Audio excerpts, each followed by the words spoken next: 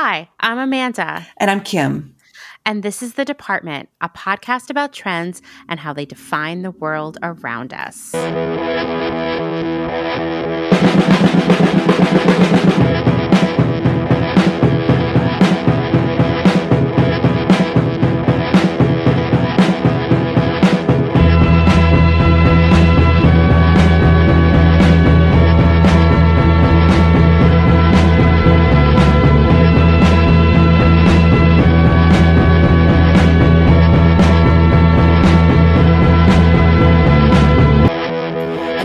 Episode 41 here at the department. Just a little promo for us here. Just, make sure to follow us if you haven't done so already on your preferred podcast streaming service. We're obviously learning a thing or two here about podcasts. And, this is a great way not only for you to get notified, about your new favorite podcast, and any of our episode drops, but it's also really great for any of these services to recommend podcasts that appear. So it really kind of helps us get seen. And, if you're following us, it basically proves that we're a quality podcast. So, it definitely is, it's a good thing. And then also, if you have a free moment and you got some hands that are free at that second, this will literally take 1 second. And you have if you have Apple podcasts, give us a star rating. And if you got a couple more seconds, write us a review on Apple Podcasts. And we really, really appreciate it. We are literally checking every other day to see if there's a new one. Because they don't notify you, No, it just all of a sudden we're like, a surprise. What? Yeah, exactly. So, definitely super appreciated. Also, you can definitely find more content if you're following us on Instagram at _the_department. We definitely have a lot of, notes and inside jokes and memes and fun extra facts that we might stumble upon post-show that we'll definitely be sharing on the Instagram. We also have our website, which is thedepartment.world. That has all of our information, show notes, all that stuff. And today we have a very special episode for you, which, this isn't like an after school special. You're not going to learn a moral at the end, or maybe you will. But today we're going to share all of our recent hotline calls from all of you. And it's so fun to get these messages. I hope that after you hear this episode, you will be inspired to call us and ask us a question, continue to share your dating stories, or just talk about some trends that you see emerging. Or tell us what you want us to talk about on the show. Mm-hmm. We want to hear from all of you. So our first message, are you ready, Kim? Because we've got some wild messages here, okay? Our first message is from an anonymous caller. And this caller uses, or has used, I should say, a dating app that I'd never heard of before. And that said, their experience on the date was, I've been on this date like 100 times. So let's give it a listen. Great. Hi, Kim. Hi, Amanda. I want to tell a story, but I don't, this is totally anonymous, and it's just easier for me to just tell the story than to actually try and write it down. Okay, so a while ago, my husband and I were both separately kind of finding people on Field. It's the dating app for married people or just people that don't want a relationship and just kind of want to hook up. So we're kind of in a, I wouldn't say a traditional open relationship, but we're not in a traditional relationship. We're kind of just open people and kind of open to new experiences. And at that time, we kind of just wanted to each have our own kind of different little experiences, whatever. So I had met a few cool people off that. And I matched with this person, and I quickly, after a few messages, he gave me his phone number. So I Googled him, of course, because that's what I do. I'm a total stalker like you, Amanda. I want to know everything about everyone immediately. So I found out that he had a podcast and he wrote a book. so I of course I listened to the podcast, you know. There was like an episode that was like, he told his story. It was called The Opt-Out Life, and he wrote a book about it, like kind of how to live. I don't know what was it really about. Okay, that doesn't matter. So anyways, I was like, okay, he's a total douche. I don't think I'm going to get along with him. Also, he's like, he said he was 47 and he was probably like early 50s. And so I was like, fuck it, I'm just going to go. So I went and had a drink with him, and I didn't know like if I should tell him ahead of time that I already listened to his podcast and know all the stuff about him. So I didn't know what to do. I didn't know what I was going to do. So I went in kind of like, I don't know what I'm going to do. And I ended up not telling him, and I sat there and listened to him like tell me every single thing in almost the exact same order that he had said on the podcast. So it was just kind of funny. I was just sitting there like, I don't know if that's ever happened to you before, like where you're just sitting there listening to something that you had already heard. You've already heard all those stories. And you know how like, you know, we have those friends, or, you know, we all do it. We tell the same story over and over again to two different, you know, different people, or, you know, when you're friends with someone long enough, you've heard the story multiple times. But I sat there and heard like the whole conversation was the podcast. He didn't ask me one thing, about myself, which is fine because I knew immediately like that I'm not going to be seeing this person again. At the end of the night, he ate, deviled eggs. And then he like tried to kiss me. I was like, we're not going there. But I was close enough to smell like this deviled egg. And I was like, oh my God, that's disgusting. And then I was like, okay, bye. And he's like, do you need a ride home? I'm like, no, my car's right over there. You know, I'm fine. And mind you, I had 2 drinks, so I wasn't over like an hour and a half period or so. So I wasn't like drunk. It wasn't like, he wasn't sane, asking if I needed a ride home for that reason. I think he probably, I don't know, I feel like I dodged a bullet. But anyways, that's my funny story. I think that's it. Okay. All right. I love your show. Bye. Well, okay. What I'm going to say is this was one of like the millennial trends that I didn't actually talk about because there were so many of them. Which one? Is it kissing with deviled eggs in your mouth, or is it having a podcast? Actually, it's hilarious because no, it's the one where you basically just you have a date, and the person that you go on the date with basically just talks the entire time and doesn't ask about you at all. I mean, I've been on that date. Oh my God. I've been on that date. It's called being Kanye'd. Oh my God. Well, Kim, have you been Kanye'd? Oh my God, 1,000 times. Yes, that is a very, very normal date. I think particularly in this day and age, like for whatever reason, like that type of man in our kind of our age bracket has been bred to exist in this sort of weird narcissistic way. It's almost like he's like flaunting his tail feathers, and he's trying to impress you, but really he's just turning you off. Oh, no, it's true. I mean, I have to say that like all of you who are listening, remember the raccoon guy, mm-hmm. Mr. Raccoon, perhaps. He was that guy. Yeah. I mean, when the caller was talking about, how you know people who tell the same story over and over again, like in the same order, like that was this guy. Yeah. I know so much about his life, and I've heard it all like 100 times.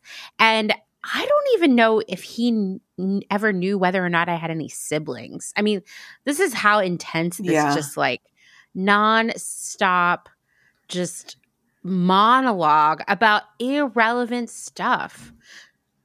Like, I've heard the story a million times about the time his dad got his mom a new desk chair because she was a teacher, and he gives her a present every day on the first day of school. Literally, I've heard that story 1,000 times, and I don't care. To the It point was that you cute the still first time. remember it. Yeah, exactly. I know, because it's been beaten into my head. You know how people used to like play those tapes in their sleep that would like teach them a language? That's what I feel like happened to me. Just in there. I would love it to get out. I'd make room for some other information. But I do have a question for you, Kim. Do you, because I hadn't thought of this, which is surprising because like this caller said, I am a stalky creep. I always want to know everything about everyone. Do you Google people or look into them before you go on a date with them? Absolutely. I feel like that's half the fun, or what? It was definitely half the fun was trying to find out small little details, like being like, all right, I see a small like watermark. Like, let's try to figure out more information on this person, you know, like, let's see if we can figure out who this person really is. Because oftentimes with those profiles, like, you don't really know their name. You only know like a little bit about them. You don't really know a lot about them. Yeah. Yeah, absolutely. So I'm going to tell a story that you already know because you were part of, but it goes back to my love of tracking down people on the internet. When you first told me about, you were seeing Neil, and I was like, okay, Oh my God, I gotta background check this dude and make sure he's not a creep. I have to look out for Kim. But for some reason, my brain said that no, his name wasn't Neil, it was Derek. And so I found your friend Derek, who's now my friend too. And I was like, wow, I'm really surprised but excited that Kim's dating someone who's so into Disneyland. And like my head was just filled with the visions of the three of us at Disneyland having so much fun because I love Disneyland and no one wants to go with me.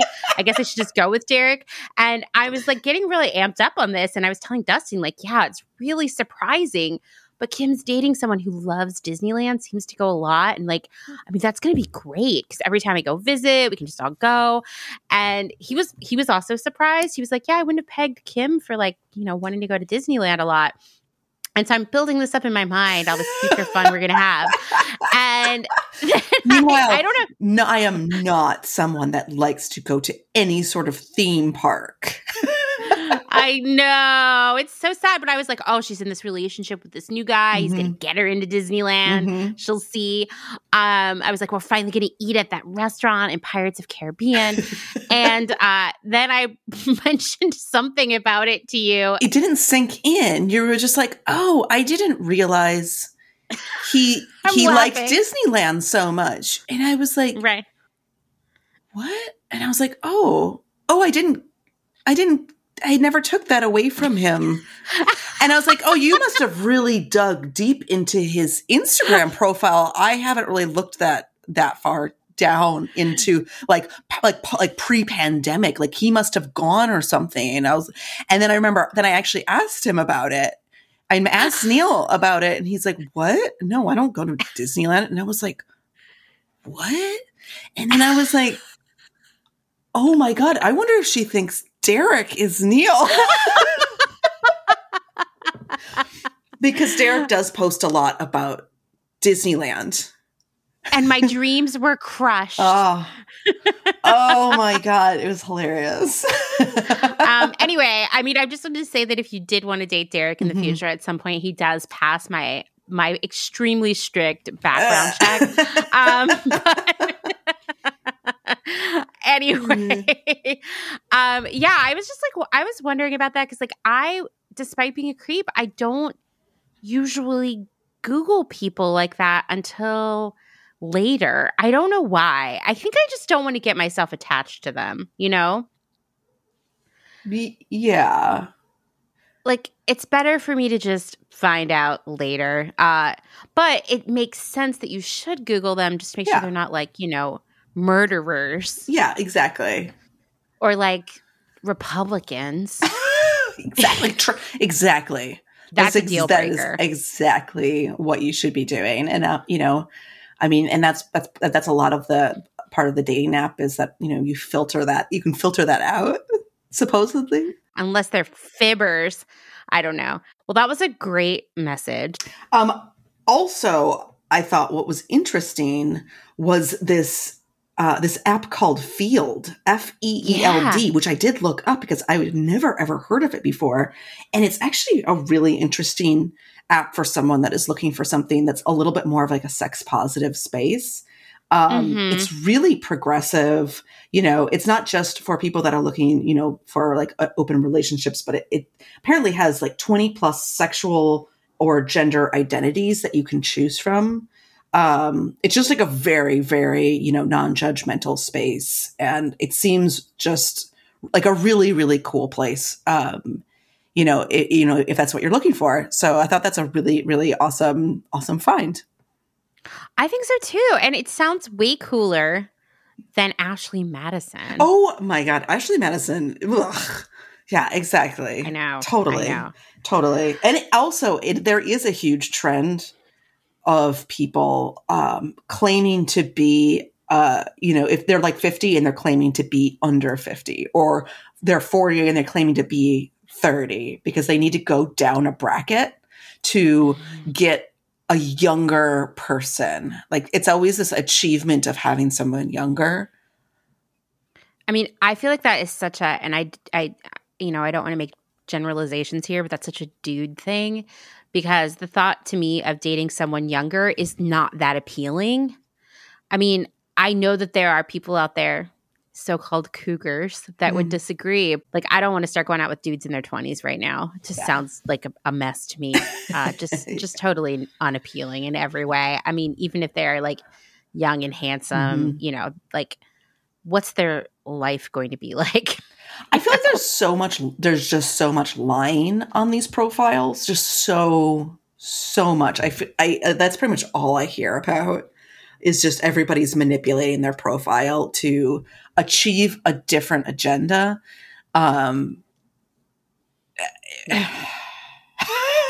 so scammy. It's so scammy. I know it makes me really sad, but I mean, I guess you're trying to get what you want and you can't get it with, I guess, what you feel like you have.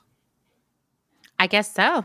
I guess that's the case. Mm-hmm. I mean, human nature right there. And like we've talked about before, online dating is like a buffet. It's like endless shopping for someone better. Yeah, exactly.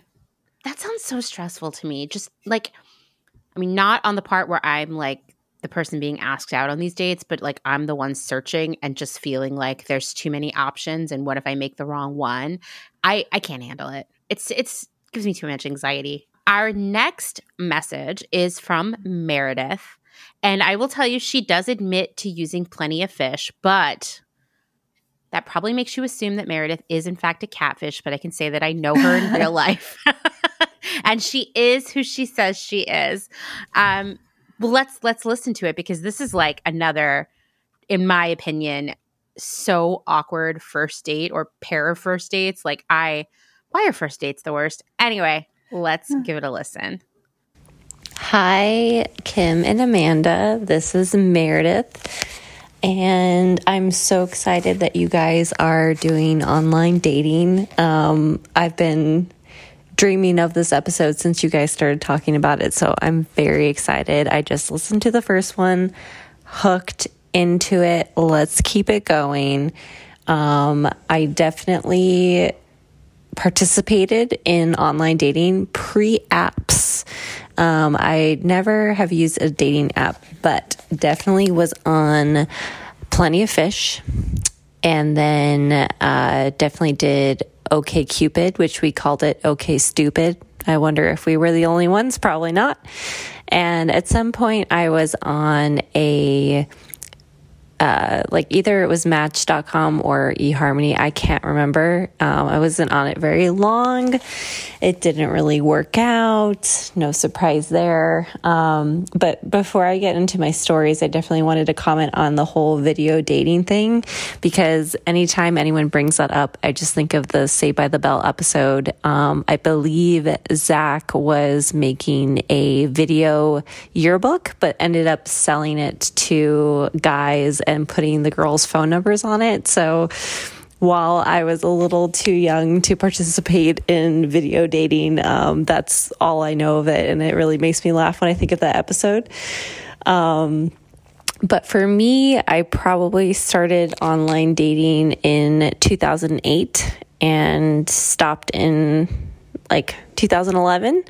I met my husband, I believe, in 2012. I think that's when we started dating. So, yeah, it wasn't that long when I look back, but it seems like I did it for a very long time, probably because it was just so crazy. I think at a certain point, my friends and I just started thinking of it as a social experiment. And after we started thinking of it in that way, it made it a little bit more fun. And I think it was open to going on dates with more random people and just thinking like, hey, this is just an experience. We'll see what happens. But being here in Los Angeles, you know, it's hard to meet people in non-COVID times. People tend to either keep to themselves or they don't really want to hear from you unless they know they can get something out of you, kind of like a tit for tat kind of deal.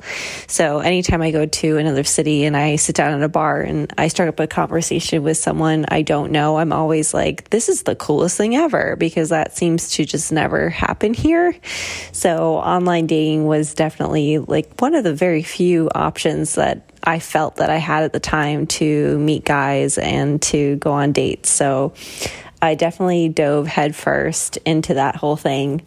I have so many stories, but two of them that stand out the most both revolve around the same restaurant, which I think is really funny. The restaurant is Masa in Echo Park. It's an Italian restaurant. They're well known for their deep dish pizza. It's a fantastic restaurant. It's been there forever. I hope it's still there after the pandemic. It's just great. The ambiance is great. I've had a lot of really good times, but unfortunately, in the beginning, the first couple times I was there, I was on some really awkward dates. The first date was with this guy. I think I met him on Plenty of Fish, and we first went to the Getty. He picked me up kind of in the late afternoon on the weekend, and the Getty closes at 5. For those of you that don't know, the Getty is a wonderful art museum here in Los Angeles, and it's a really cool place and it's beautiful. But he picked me up at around 3. We got there pretty late and we were only there for a little bit. But what set the date off on the wrong foot was that he was super touchy-feely. Like, he wanted to hold my hand while we were walking around the Getty, and then he was one of those kind of weird hipster photographer dudes, you know? So like, he always had his camera with 35 millimeter film in it, of course. And he was taking my pictures, and I was just like, all right, maybe this guy's kind of artsy. I don't know. So obviously the date wasn't very long at the Getty because they were closing pretty much by the time we got there. And he decided to drive me to Santa Monica. And long story short, we ended up riding the Ferris wheel, which was incredibly embarrassing just in general because tourists do that kind of thing. And I was just like, I don't even want to be here. And he proceeded to like make out with me while we were on the Ferris wheel. People were gawking at us and like oohing and ahhing. It was awful. And I was just like, I feel like I'm in high school right now. Like, who else takes a girl to the Santa Monica Pier, asks her to go on the Ferris wheel, and then proceeds to make out with her? Like, it was just really fucking weird. Anyway, he decided that for dinner, even after he told me that like he had eaten a lot of food the day before, so he wasn't sure he wanted to eat today. I was just like, I don't even know what that means, but okay. He's like, all right, well, I know exactly where we can go to eat. And I said, okay, cool. We drive clear from Santa Monica to Echo Park, which are on two completely opposite sides of the city. And even though it was Sunday, it still took a hot minute to get over there. And then once we got there, he's like, we have to order the deep dish pizza. By the way, it takes 45 minutes. And I was like, oh my God, not only am I starving right now, I am hating every moment of this date. And then he proceeds to like hold my hand across the table, and I like pull my hand back. I'm like, this is like a whole thing. Like, he even wanted to hold hands in the car, and it was just really fucking weird. So I, at the end of the date, kind of avoided the kiss, and like someone in their mid-20s who doesn't know what to do and doesn't understand online dating broke up with him, quote unquote, on email. And he really didn't want to take that as a no. And I guess I remember him saying like, oh, a lot of girls complain that I'm like too forward and that I like, holding their hand and taking care of them. And, I do apologize, blah, blah, blah. And like, he asked me over his apartment to like have coffee with him. And I was like, no, like, I'm sorry that this is a call that most women make to you, but maybe you should correct yourself. I don't know. So that clearly didn't go anywhere.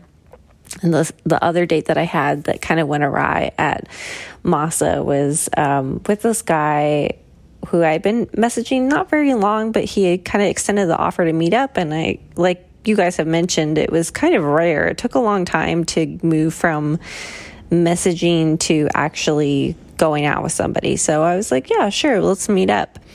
I meet up with a guy, and it's clear like his aesthetic was very different than mine. And I really didn't click very well with his personality. Like, the conversation wasn't terrible, but it wasn't great. So I was just like, nah, whatever. We hung out, had dinner at Masa, of course.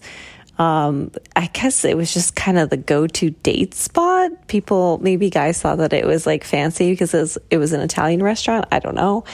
And then we went to the Cha-Cha Lounge afterwards, of course. But, afterwards I was just like, nice guy, wasn't touchy-feely, wasn't weird, but I was like, just it wasn't clicking. But he was very persistent, and he wanted to meet up for brunch a couple days later, and I said, okay, fine. The guy shows up to brunch, like, basically it looked like he had been on a makeover show, because what he wore to the second date was just completely different. Like, it was super hipster. I think he was like trying to pander to me. He was wearing a red buffalo plaid shirt, black Ray-Bans, and like some skinny shorts. And I was like, this is nothing this guy totally had in his closet yesterday. Like, he clearly went shopping for this occasion. And once again, it was just like, nothing. We did not click at all. He also, for brunch, ordered the bread basket, and like, that's what he ate for brunch. So I was like, that's kind of weird. That's weird, right? I don't know. It was weird. And I tried to avoid him as much as I could. And it took me persistently saying, no, I don't want to go out on a date. Like, I realized I had to be more direct and blunt. And I finally was like, okay, this isn't working. So anyway, I tried to shorten these stories as much as possible. So totally cool if you can't use this, because this is a really long message. But anyways, I could go on. We could talk more. Should we write a book? Probably. Anyways, love you guys. Talk to you soon. Bye. I think we should definitely write a book. Oh, yeah, clearly, right? Yeah. When she told the story about the guy showing up with like suddenly like a new hipster look, it totally, I know we've mentioned this on the pod before, but I'm just going to bring it up again. We had this planner at Nasty Gal. Oh my God. Well, he was Kim's planner. Okay. And I don't even know if he was my planner, because he wasn't really, I don't think he was like, I don't even think he barely worked there. I mean, he sat next to you though, right? Yeah. Yeah. And did he make like a weird noise all day long? I remember he was like really annoying for you to be around. Yeah. And he fell asleep in meetings, like a lot, like deeply asleep in meetings. Yeah. And he was just really weird. He would disappear for like half the day, and then someone would find him asleep in the men's bathroom. Yeah. There was weird stuff going on there. Yeah, anyway, it was definitely some like drug addictions. Yeah, for sure. And so he, like when he was falling asleep all the time, he just looked like a normal white dude who maybe had gone to school for business or something, And he went on this medical absence, or what would you call that? Medical literally, leave. He was there for like a month, and then he had to go on a medical leave. Yeah, and it was super fishy. Like, he had a note that was clearly forged, and like it didn't add up. And then he came back. Nobody thought he was coming back. It was like 2 months later or something. It was something 2 crazy. months later, yeah. Like, he was on leave longer than he'd actually worked there. He came back, and he suddenly had like a hipster makeover. So weird. It was like he came back, and it was almost like there was music playing when he walked in. You know? It was like he had like a swagger, and he was like awake, and I was like, oh my, what? was like, and he was he's back? cool. Yes, he was wearing like skinny jeans and stuff. And at first I was like, who is that guy? And then I feel like I said that to one of my coworkers, and they were like, that's that planner that falls asleep. And I was like, wait, what? Did I just remember him differently? But anyway, he wasn't there much longer. And I do remember later trying to stalk him on the internet. You know, I'm pretty sure I was hanging out with Sherry, and we were like, we have to know about this guy because we've been speculating about him for so long. You know, like, where did he come from? Where did he go? Like, where did he go? No, literally, we couldn't. I swear, if that turned out that guy had forged his entire resume, I wouldn't be surprised because we couldn't find anything about him anywhere on the internet. So either he was giving a fake name or he never had worked in planning before, because no one who would be a planner at that point wouldn't have a LinkedIn at the very least, you know? Fascinating. Maybe he never existed. Nothing. Not even a LinkedIn, which just adds to the mystery. Oh man, I feel like we have to look him up again. I don't remember his name at all, but it was years ago and it was still fresh in my mind. Yeah, that's true. Man, anyway, that's what I thought of, and I was like, what if that's who Meredith was on the date with? I don't think it wasn't. The timing doesn't add up. But that was immediately what came to mind. Now, Kim, have you ever been to Masa? I actually haven't. I mean, I have heard that it is like the date spot, though. Yeah, I went there on a date once. It's the hot date spot. Like always. It's always the hot date spot. Yeah, and it's also where you see tons of celebrities, all that stuff. Mm-hmm, mm-hmm. Yeah, so I thought that was interesting that was like the place that everyone went on a date. I feel like another place that people like to go on a date is the Black Cat in Silver Lake. That's true. Absolutely. You see a lot of people in there that are obviously on Tinder dates. I mean, back in Madison, Wisconsin, we definitely had some date spots, but we also had this one breakup spot. Was it IKEA? Like Costco, just like the most miserable place. No, it was this place called Nick's, and I loved it because it was basically this old school kind of like, it wasn't like a steakhouse or anything, but it had like leather buffet seats. And just, you could get pie and I always got grilled cheese, it was just kind of like, it's like a, traditional old, it'd been there forever, and it had velvet paintings on the walls, and there was a jukebox. You could get cocktails and things like that. And it was really big and kind of cavernous, but there was literally always kind of someone tucked in the back crying. There was always a couple, and there was someone always crying because there was just always a breakup happening. So it was like the breakup spot, like the public breakup spot. But it is extremely hard to meet people in LA, and I always wondered how people actually met before any of these dating apps. Like how did you even meet someone? Like, how is it even possible? I mean, I don't know, because I do feel like in LA you are so disconnected from everyone because of driving, I guess, because it's so sprawling. I mean, you have to meet at parties, I guess. I mean, that's true. Maybe people had more parties back then too. I don't know. I mean, like I said, most of my pre-online dating life was in Portland, where like you were going to run into someone somewhere all the time. There was a wealth of people to date, and they would cross your path inevitably. But it's hard for me to imagine that in LA, because a lot of people live in apartments, so they're not having like huge rager house parties. People aren't just out walking around. You're not going to like meet someone on public transportation. It's just different. There's less of a bar culture than like, say, in New York. Yeah, which is good because everybody's driving, and they have those DUI checkpoints everywhere. Exactly. I just think it's like more friends of friends. Yeah, I think so. I will say so when I moved to LA for the first month, I lived in a different Airbnb every week in a different neighborhood, kind of trying to figure out where I wanted to live. And I'm glad I did that, because one of the places where I thought I might want to live was Hollywood, and not West Hollywood, regular Hollywood, which for those of you who don't live in LA is like a massive tourist trap. It is a fucking nightmare at Halloween. It's like terrifying, just like wasted people. It's like Mardi Gras Yeah. every day in Hollywood, but also like busloads of tourists. It's a very strange mix.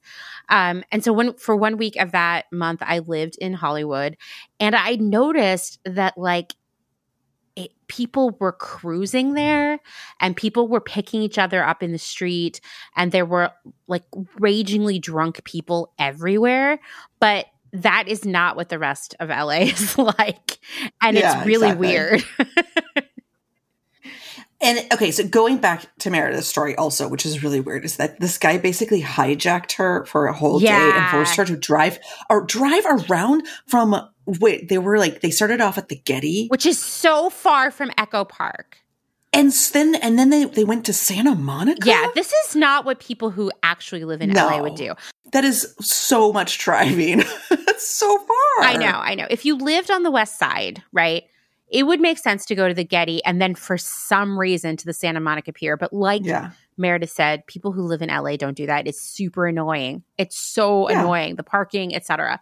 And then to drive all the way to Echo Park and to be in a car with someone for that long that you don't know very well, that gives me anxiety. No, it seems like he was like really trying to use he was trying to basically get her in a position where she was constantly stuck in a car with him, where he was maybe like trying to like have more time with her. Yeah, it's creepy and depressing. It makes me think like, I mean, imagine a world in which Meredith was like, okay, I'm going to go out with him a few more times. That would have been the worst breakup ever. I mean, I definitely had a guy friend who was a bit over the top, not like this, but all of his like, he had a tendency to push women away, and all of his dude friends are like, you have got to chill. Like, it's scaring women away. Like, that's always the advice he was getting, because it really was like there is like there's a level, you know, like it doesn't matter how much you do want a relationship, you know, it is great that you want a relationship, but like there is a point when it's just like it's absolutely like terrifying. And that seems a little bit too much. Yeah. It reminds me of this guy I met at a show in Portland, and I guess I like dropped my glove. And like how romantic. My like crappy Walgreens like $1.99 magic gloves or whatever. And you know, this would happen to me nonstop all the time. I would go buy like 10 of them and just, you know, gradually lose them all through the winter. It was like no big deal. And somehow this guy who I talked to found out where I lived from like a mutual friend, because this is Portland, especially in the aughts, these kinds of things happen. And I came home from work one day and my mailbox was stuffed with all these gloves that he bought me and a note. And that was too much. That's a lot. Yeah. I mean, it's like say anything. He's like making a grand gesture. Yeah. And it's just like, it made me uncomfortable, you know? I appreciate people being romantic, but that was a little excessive for me. And I like just her talking about being trapped with this guy and then having to have the 45-minute pizza. And it's just all like, that guy. I hope someone gave him some real talk at some point. Yeah, exactly. Absolutely. And then also ordering a bread basket for dinner is just not okay. Oh no, I'm sorry. Was it brunch? It was brunch. But you know, we both know someone who would do that. And that person is my husband. That's actually true. Remember the first You're time right. we all went to the beach together? It was my first real date with Dustin. You were along. And we stopped to get food at like a Vons or something. I don't know, stuff to eat on the beach. And Dustin proceeded to sit there next to us. And it was just this paper bag where just bread products kept coming out. A baguette, it was like, a brioche. Yes, he just loves – I know he had a whole bag of bagels. How do you pronounce it? Yeah. Bagels. An entire bag, but nothing – like nothing to go on them. No, he's the only person I know who just grabs a bagel and raw dogs that bagel. Like nothing. No, I'm always like, hey, do you want this? Just on the beach. Would you like some hummus? Like even here at home, he's just eating a bagel as if it's a donut. Yeah, which makes my mouth dry. You know? Yeah, he just loves bread. He's basically Oprah. It's like bread. Oh, bread. yeah. I love bread. I used to send him a gif of that periodically just for my own amusement. He still is a breadaholic, which is ironic because, as you know, I can't eat bread at all. And so, it's true. I mean, Masa is known for their bread, their pizza, basically. We don't really go for the bread basket. No, that's weird. I feel like that's someone trying to be cheap, right? Yeah, I mean, Masa is not. It's not a cheap restaurant. Yeah, that's someone's trying to say, like, I actually don't have the money for this restaurant. The other person, the first dude who was like, I ate so much yesterday, I don't need to eat today. I mean, that's very concerning as well. Yeah. What is that even? I just think there's just it's just red flag city. I mean, it's like our pool that we could pick from was just, it was already just like, we had such like a low, there was so much low options that we were just like, I guess, I mean, we didn't even see the red flags anymore, No. Because we never saw anything that was that much higher caliber. Yeah. No, it's true. I remember going on a first date with a guy in LA who was like trying to get into drag races with people on Sunset Boulevard, and that was really scary. Oh my God. And I was like, I thought we were just going for a drink. Why do I have to die in a car accident? Why is this happening? God. You seem so normal on Tinder. Oh my God. Because I'm the person, I mean, like that pen pal bullshit, I do not have patience for it. Like, and I would be like, if I have to message with a guy for more than 5 days and we haven't hung out, I'm like, I'm ignoring him from now on, Yeah, exactly. And so I started just being like really bold with people and telling them that. Yeah. I mean, that's perfectly fine. Just have your boundaries of like, this is just, who has the time for it, Right. And this is when I was a nasty gal. So I was working all the time. Yeah, exactly. You don't need it. All right. Well, our next message is from an international caller, and which is so exciting. Yes. And she's going to introduce us to a surprising dating app. Oh my gosh. This message was like so surprising to me. And I have all kinds of information about what she's going to talk about. So let's give it a listen. Hello, Amanda. Hello, Kim. I'm calling to you about some crazy online dating stories. First of all, you asked about what other apps or places people would meet each other. Well, I met my partner. I don't know if that counts, like if it's long enough, but it was about 9 years ago.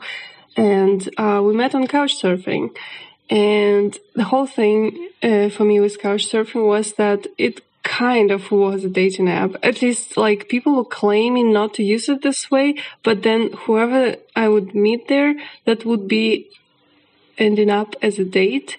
So I was kind of using it as a date. I was traveling a lot, and I would randomly hang out with people for like one date, I guess.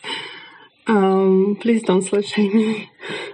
Anyway, so I also met my current partner of 9 years there. He posted something like that he was also traveling, but that time in my city, and he posted that he wanted to drink some beer, and he listed a bar that was very near my house, and I decided to go. So, long story short, he moved to my country like a couple of months later. But in general, I had a lot of experience, mostly positive. I had some, not even negative, just a weird experience, like meeting people through Couchsurfing, but nothing dangerous or harmful, I don't think. And I really met some nice people. The craziest story was, I think, in Israel. Sometimes I would do the same thing. I would go to a completely new for me place, and I would post something like, "Hey, I'm up for walking or spending some time." Usually, I would say something absolutely like a public meeting, not anything too dangerous, because I'm a woman. So So I would meet people like at 2 p.m., and in a public place. And once I posted something like that in Tel Aviv, and I got like, I don't know, I either like very type that people there like, or I don't know, that was my real picture on my profile, but I got like 100 messages, and they were like coming and coming. I deleted the post because there was no way. I was there only for 4 days that I would meet like even half of these people. But I met some of them, and they actually was like all kind of okay. I had some strange situations while one guy offered me to stay in his place, and like that's what people do in Couchsurfing, so it's not like completely weird. But the thing is that he was living with his mom. I'm not kidding. And we ended up having like a wine party with his mom. I mean, we were like all three sitting there. It was actually kind of nice, but it sounds so random now. And he was like not super young or anything. I mean, anyway, I'm still in contact with the mom, by the way. Like, she's really nice. Yeah, I guess that's it. Oh, no, I actually forgot. There is one more crazy story. Once on Tinder, I had matched with this guy. He was either from Scotland or England. I don't remember, but something like that. He looked pretty handsome on a picture, maybe like 45 or something. Totally my type. Not sure if it's a real person or real photo anyway. But yeah, and we had like some even like calls, like we talked, and apparently, which I didn't know because I'm not obsessively in Tinder. I'm one of those people who get a lot of matches, and I don't really like, obsess over one person, but he was. And apparently on Tinder, you can see like a location of a person, and he was, if I understood correctly, he was paying extra to like see people in other locations because I was not anywhere near Scotland or England, whichever that was. And not only did he like see my location, he also could see if I'm like in a different, like it would show him like how many kilometers from certain point I was or something like that. You see, I never had paid account, so I'm not sure. But once he texted me when I was out with somebody else in a bar, and I told him like, I'm going to sleep now because I'm tired. Of course, a lie, but also like I don't own like random people I've never met explanations, right? And he texted me back like, you're lying because I can see that you're different amount of kilometers from your house. Can you imagine? I, of course, like just blocked him because I think that's an extreme violation of my privacy. Also, what the hell? We were not even like dating or anything, okay? We talked like a couple of times before. That's crazy. But yeah, that was pretty creepy. I was like, I think that was the time when I decided to not use Tinder anymore or something like that. Anyway, I hope that is interesting. I'll see you and looking forward to more podcasts. Bye. I love it. I love getting this perspective. Thank you so much for calling in. I know. So I just want to talk about the thing with Tinder first because that freaks me out. That he would be able to tell where she was. Are you familiar with that service? It used to do that. I asked Neil about it because he had used Tinder, and he's like, yeah, you used to be able to see which neighborhoods people were in. Mm-hmm. And so you could see if someone was in a specific area and you could kind of track them. They don't do that anymore because obviously of security reasons. And of course, Grindr, the gay dating app, you can see how close someone is to you, I mean, I remember there was all this drama a few years ago involving, I want to say, people's Fitbits and how they would show where people were. And it was really concerning for like people who were, in the armed services, that could be an issue with their missions. Yeah. I mean, the location stuff is kind of scary. Like I read a lot about these conspiracy theories about how the COVID vaccine has a microchip in it that tracks you. Yes. And it like to really call out the obvious here, you carry something that tracks you in your pocket all day, every day, and it's your phone. All day. Yeah. I mean, come on. Yeah, it's kind of crazy. Okay, so let's let's talk about Couchsurfing. I am actually shocked that we don't even have that here. It still exists. Couchsurfing is still an app. I don't know how in use it is. I do remember, I've never used it. This is too terrifying for me. But I do remember certain friends of mine traveling and using that app. And basically it is to like here, like in America? No, they would be traveling abroad, but they would be Americans. Right.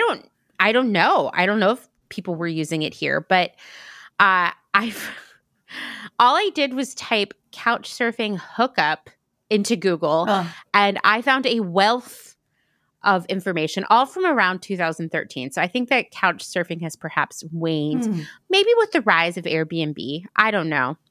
And also, there's no shaming here at all. Gosh, I could tell you some stories about people I hooked up with after knowing them for about 5 minutes. It's, that's what life is all about, doing things that are fun.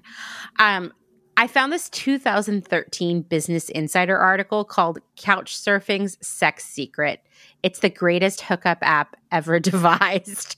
And this is a racy article for Business Insider. I don't know. Maybe back then they were a lot wilder. But we will link to this article in the show notes because it's lengthy and it shares many different stories and they're all fascinating. One of the people featured in the article, and all the names are changed, but this guy, his fake name is Ricardo G. And from the article, it says, Ricardo G's profile on Couchsurfing.com, the website that partners intrepid wanderers with willing hosts, notes that he lives in the best neighborhood to go out and have drinks, that he offers a clean, cozy, nice sofa couch, and that he'll even let you bring your small dog if you just can't live without him. Sounds pretty nice. He describes himself very humbly, I might add, as amazing, outgoing, funny, and smart.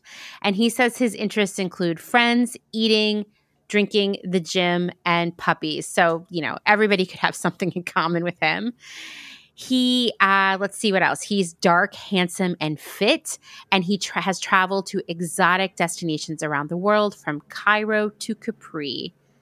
Nowhere does the profile state explicitly that if you're an attractive female traveler, you might skip the couch entirely and wind up in Ricardo's bed. But according to him, it's a good possibility. In the 8 months using the service, Ricardo, who's 32 and works for an ad agency, has let 8 visitors crash at his apartment, of whom he's hooked up with 5. I bet you're wondering, what's the stats there? That's a 62% so-called success rate. And if you count the additional 2 who climbed into bed with him for a cuddle and then fell asleep, the percentage climbs even higher. So I was like, wow. I mean, of course, you get people who are brave enough to go crash on a stranger's couch and travel around the world on all these exciting things. Of course, hookups are going to happen, right? Couchsurfing was born after a budget-conscious traveler named Casey Fenton set out a mass request for accommodations in Iceland and received 50 invitations from students with a free spare futon. It's a good idea, actually. I mean, I said, I had friends who used it. I don't know if they hooked up with people. It never came up in conversation. I hope they did if they wanted to. I know that if I would have tried this, I would have ended up with really gross people. I just have the worst luck. The Amanda luck. Yeah, exactly. They would have all been horrible. They would have all smelled like farts, I also found an article on a website called UQueen. Same time period, 2013. The site has a 2013 look. The article was called How to Use Couchsurfing as a Dating Site and Get Away with It. The tips were pretty straightforward. They were, don't make dating your only goal. The next one was, don't try too hard. And that was best summarized as, be picky or at least appear to be. I honestly think so far, these are really just the keys to success in dating in general. Be honest in your profile, respect your guests and hosts, and meet on a neutral field. I mean, this is just great online dating advice. Yeah. Absolutely. I also learned Definitely. that there used to be a site. It no longer exists, called couchbangs.com, which declared that couch surfing isn't just for couch surfing, and offered a forum for proud couch cuddlers to share their experiences via short posts with titles like French girl in Istanbul and Brazilian girl in New York. Like, it was like a penthouse forum sort of website for sharing your couch surfing erotic adventures. And I also found a guy, his presence has been wiped from the internet, but he was cited in many articles as this guy. He's anonymous, who had self-published several guides on how to get laid as a couch surfing host. And also, I mean, it was all gross. It made me think of the guy, that mystery guy who I know you're a big fan of. Yes. Well, I'm just fascinated by him. And it was like one of the articles was like how to tell if a girl's slutty enough to sleep with you. I mean, he's like this kind of guy. Oh yeah. But I mean, I was, you know what I was thinking about? Because I was like, well, where there's a will to hook up with people, there's a way. And so it doesn't surprise me that couch surfing was, because you were literally in people's homes. But then I was thinking about how sometimes people try to use LinkedIn as a dating app. Oh, really? I mean, I guess that makes sense. I've never experienced that, but yeah. Yeah, I've had weird dudes message me on LinkedIn, which is gross. Because like LinkedIn is the least sexy site, I would say. Like, it's just like a massive boner killer all around. And there's this one guy, I see this a lot actually on LinkedIn. I'm just going to say this. People who are using LinkedIn as if it's Facebook. And then you got the people on there who are professionals who are just posting like HR gobbledygook all the time. Yeah, exactly. But then you get the like accomplishments and things. Yeah. And like, mentor training, blah, blah, blah, like 17 things on your resume. Like constantly on there. It's like they're that's all they do. Yeah, it's just post on LinkedIn. I'm like, really? Do anything else? I think that LinkedIn has aspiring LinkedIn influencers, because you're right. I see them constantly, and don't accept one of their friend requests, because they will message you all the time trying to get you to sign up for like their coaching services or their new like you don't need your job program or nonsense like that. A lot of it is a lot like the podcast that our first caller was describing. Anyway, I've noticed people on LinkedIn posting like cuckoo personal stuff that just shouldn't be on there. And I laugh all the time, because there is a professional contact that I have who is actually a vendor that I worked with at one of my jobs. He's based in the UK. We'd go over there a couple times a year and have like long meetings for development stuff with him. And he's a really nice guy. He runs his business with his brother. He posts on LinkedIn like it's Facebook, like his personal opinions. He complains about things. He talks about how young people are so ungrateful, how women these days, that kind of stuff. Oh, no. And I'm like, dude, I guess it's good that you and your brother own your own business, but like I'm embarrassed for you. I don't know, whatever. I mean, LinkedIn is why does LinkedIn even still exist? It's stupid. LinkedIn is, I mean, the weird requests I get every single day. Okay. So LinkedIn could be a whole other, sorry, we're getting off into a diatribe, because I'm always just like, why? I'm like, is everyone else getting harassed literally every day by people? Okay. I wanted to ask you about something, and now I'm glad we're talking about it. There's this weird phenomenon that has been happening to me recently, where all these people from different, like, I don't know, they seem to be like consumer research companies or something, but all based in India, keep adding me as a contact. And then I'm like, sure, whatever. That sounds cool for them. And then they start bombarding me with messages about doing an information call with them, and they'll give me $100. And if I don't respond right away, they continue to harass me to the point where it's like, hey, are you there? Are you ignoring me? Yeah. Hey, give me your phone number so we can talk. And I end up blocking these people. I think they're bots. I think there's weird bots now that are like weird on LinkedIn, because I've honestly I just stopped like accepting people unless I actually feel like they're not some sort of weird scam. Yeah. Like, because most people are basically a scam, or they want me to do something. They want like me to apply for their services, or it's a bot, or there's just so much of it just constantly coming in every single day. I barely even look at them anymore because I don't even know what they are. Yeah, there was one guy, he was like, had a zipper company, and he was like, hey, I wanted to know if you'd be interested in buying some of my zippers. Well, I ignored him because I'm not. And then an hour later, he's like, so are you going to order some or not? That was the message. And I was like, what? What? What is happening, LinkedIn? It's a shithole. It is a weird cesspool. Yeah, I don't like it. It's like everything it's bad bad in manners. real life. Yeah. It's gross. Yeah, yeah. Anyway. Super weird tangent. But I do feel like I know people pick up dates on Twitter. They do it on Instagram. We know it happens on Facebook. What other apps are people, hooking up via? I want to know, Clubhouse, I could see it. Oh, hell you yeah. have really scintillating conversation. Yeah. Oh my God, you can imagine. But how far does it Absolutely. go? Depop, Poshmark, Mercari, eBay, Etsy? How far is it? I can imagine all of them. You're just connecting humans. I'm like looking at my phone. I'm like, are there any other apps on here that you could use to connect? What are people like meeting through like IMDb reviews, or like on Amazon? They're like, absolutely. Reddit. People, people obviously are meeting on Reddit. People obviously. definitely meet on Reddit. That is a major thing. Mm-hmm. Yeah.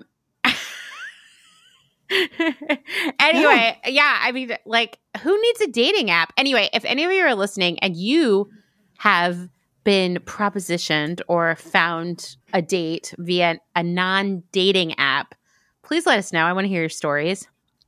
Yeah, definitely. Okay, we have one last message, and it's not about dating at all. It is from someone that we know. And he left this message a while ago, but we just never had time to put it in. But he has a question about an emerging trend. So let's give it a listen. Hi, this message is for Amanda and Kim at the department. Long-time listener, first-time caller. I'm very excited about your hotline, but I have a trend that I'm hoping you guys can possibly consider for a future episode. I am obsessed with the hard-hitting trend that we've seen coming up since maybe 2015, which gained a lot of momentum during the pandemic. I am obsessed with the microdestination trend as far as people not being able to travel as much and just settling on microdestinations, Palm Springs, Hudson, Hood River. I want to know, what are your thoughts on this trend? What are the microdestinations that I'm missing? I mean, girl, I've been to Marfa, but who hasn't? I want to go to Terlingua. Tell me, what are the trends? What are the hot spots? I need to know before other people know. Your listeners need to know. Microdestination. All right. Well, I know this long-time listener, first-time caller didn't say their name, but it's definitely our friend Ty, and who's been on the podcast, Ty from Intentionally Blank. Yes, and I mean, I agree. Listen, I think Ty is onto something here, and I've been thinking about it a lot. There's been conversation about these micro destinations even before the pandemic. Basically, the idea was like younger people have less money because, they have crippling student loan debt. There's wage stagnation, and then they barely can afford to see a doctor.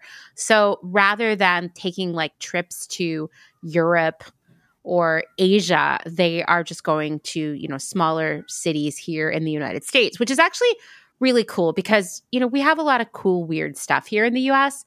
Yeah. But I think that during the pandemic, this became a larger reality. And I think it continues. I think this summer is going to be micro destination summer because even though we can sort of leave the country, a lot of countries don't want us. And I feel like there's still a lot of uncertainty about what's going to happen with the pandemic. I know that while I would love to get on a plane and go to another country right now, like just for the excitement of it, I would feel very sketched out, even though I'm vaccinated. Like it's too soon. but I would probably feel okay flying domestically, except for like not to Florida.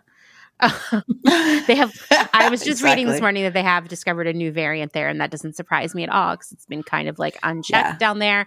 But I think that this is a thing. I think that we're going to see. I'm going to tell you where I live, Lancaster County. It's a tourist destination anyway, and it's lit out here right now. It is wild. Yeah. I mean, like both in the city and out here in the countryside, you know, like there's a lot of tourists come here because of the Amish. And there are a lot of tourist things around that. But there's also a lot of really great antiquing. There are some really amazing restaurants. There's even outlet shopping. And I live near an amusement park called Dutch Wonderland. So there's like a lot of tourism out here anyway, but it is wild right now. I'm like seeing people in hot air balloons over my yard, people taking helicopter tours. Going all out. I saw these people like hang gliding the other day. It's like people are like, I have been trapped in my house all this time. How far can I go? Let's go to Lancaster.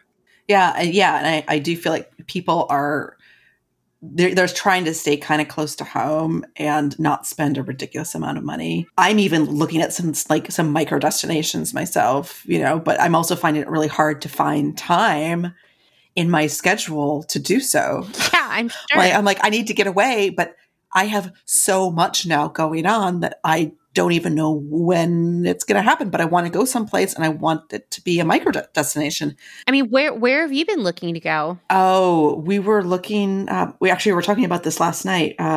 Yosemite. Mm-hmm. We're looking up at Yosemite, and I think that would be really, really kind of interesting. Amazing. Yeah. And going to see, you know, maybe my sister up in San Francisco, if she responds to my texts. Rude. I think, you know, just like even Palm Springs, just, you know, just like things within, you know, a couple hours of Los Angeles, because then I could stay local. You know, we're also trying to within Graf Lance, we're trying to figure out the plan moving forward of remote work. And, you know, what does that look like? And, you know, if people do go, you know, on vacations, obviously right now, what does remote work, what will that look like in the future? You know, we all know that productivity within our company has, you know, it's probably doubled now that everyone's been remotely working. Yeah. And we all know that has increased so substantially that, you know, we're looking at what the future is going to look like. And that could then apply to how people can, you know, experience things. So they could go away and potentially then work remotely at a different location. So there's a lot of, there's kind of a lot at play right now. And what that would look like. Yeah, I think a lot more companies are going to go that way. I mean, I will tell you, my last employer was very anti everyone working remotely, but was sort of forced into it. And because they just didn't trust that we were going to get any work done, which is absolutely insane. I mean, like, we're adults. But I think other companies who maybe have more trust in their employees are like, oh my God, we got so much stuff done. Like, I mean, think about all the time you've wasted in meetings in your life. It's so stupid. God. Or for me, it would just be like all day, like, Amanda, I have a question. Amanda, I have a question. Like all day. Just like the office itself is a time suckage. Even traveling to the office just to be in the office. I know. It's so silly. But I do think like we're going to probably see more people like doing that sort of remote working on vacation. You know, when I was at ModCloth, we were allowed to do that anytime. We had open PTO. You could work from anywhere as long as your manager approved it. And so I would travel all the time and continue to work. And I would get so much stuff done. And I was a happier employee. But I have been thinking a lot about like where people are going to travel now. I talked to my in-laws and they were saying how every national park campground is like booked for the whole summer through, I think they were saying October. So they are trying to adapt their travel plans based on that. And I mean, I just think people, you know, they're getting more into nature. That started last year. It's still going strong this year. I think that people are more interested in visiting these like charming locations, like Lancaster where I live, or I'm thinking like Astoria, Oregon, anywhere on the Oregon coast, really. Mm-hmm. I'm sure, I don't know, I've been hearing a lot of hype about Raleigh, Durham being very, Interesting. very cool here on the East Yeah. Coast. A lot of these like smaller college towns seem to be luring people. Obviously, where Ty has his store in Hudson is wildly popular. Oh my God, I hear about it all the time. Everybody's going up there. I've been hearing a lot about various places in Vermont. Upstate New York is just like so popular right now. I think a lot of it also does come down to, what, like, if it's a more Republican or more, yeah, it's like, true. What the mask policies have been also. My sister went to, I think she went to Sedona, and she was like, it was almost like the pandemic wasn't even happening in a lot of places. And, it just depends on, like you're avoiding Florida. So those, but I think that would appeal to a lot of different people, that they would actually want to go to a place like that, Yeah. Yeah. I've heard that people are going to Florida for this like pandemic tourism because they can like be free or whatever. But exactly. I mean, obviously I'm like, oh guys, come on. It's not that bad to wear a mask. Like, please. Yeah. Yeah. And I would avoid that completely, because that's a nightmare. I want to wear a mask. Yeah. And I want to be around people who wear a mask. But no judgment. You go to Florida if that's your prerogative, Yeah. Yeah. I know. I think we're going to see a lot more of that. I would love to hear from any of you who have a micro destination in mind. This is such a huge, wildly diverse country, and there are so many different things to see, and most of us never see it. And it's like right here, Yeah, exactly. I mean, there are parts of the country I've never been to. I've never been to the South, I've never been to like the Great Plains. So I still have a lot to see too. I've never been to Maine, which I hear is exquisite. Yeah. And like infusing, dollars into, local economies. Yeah.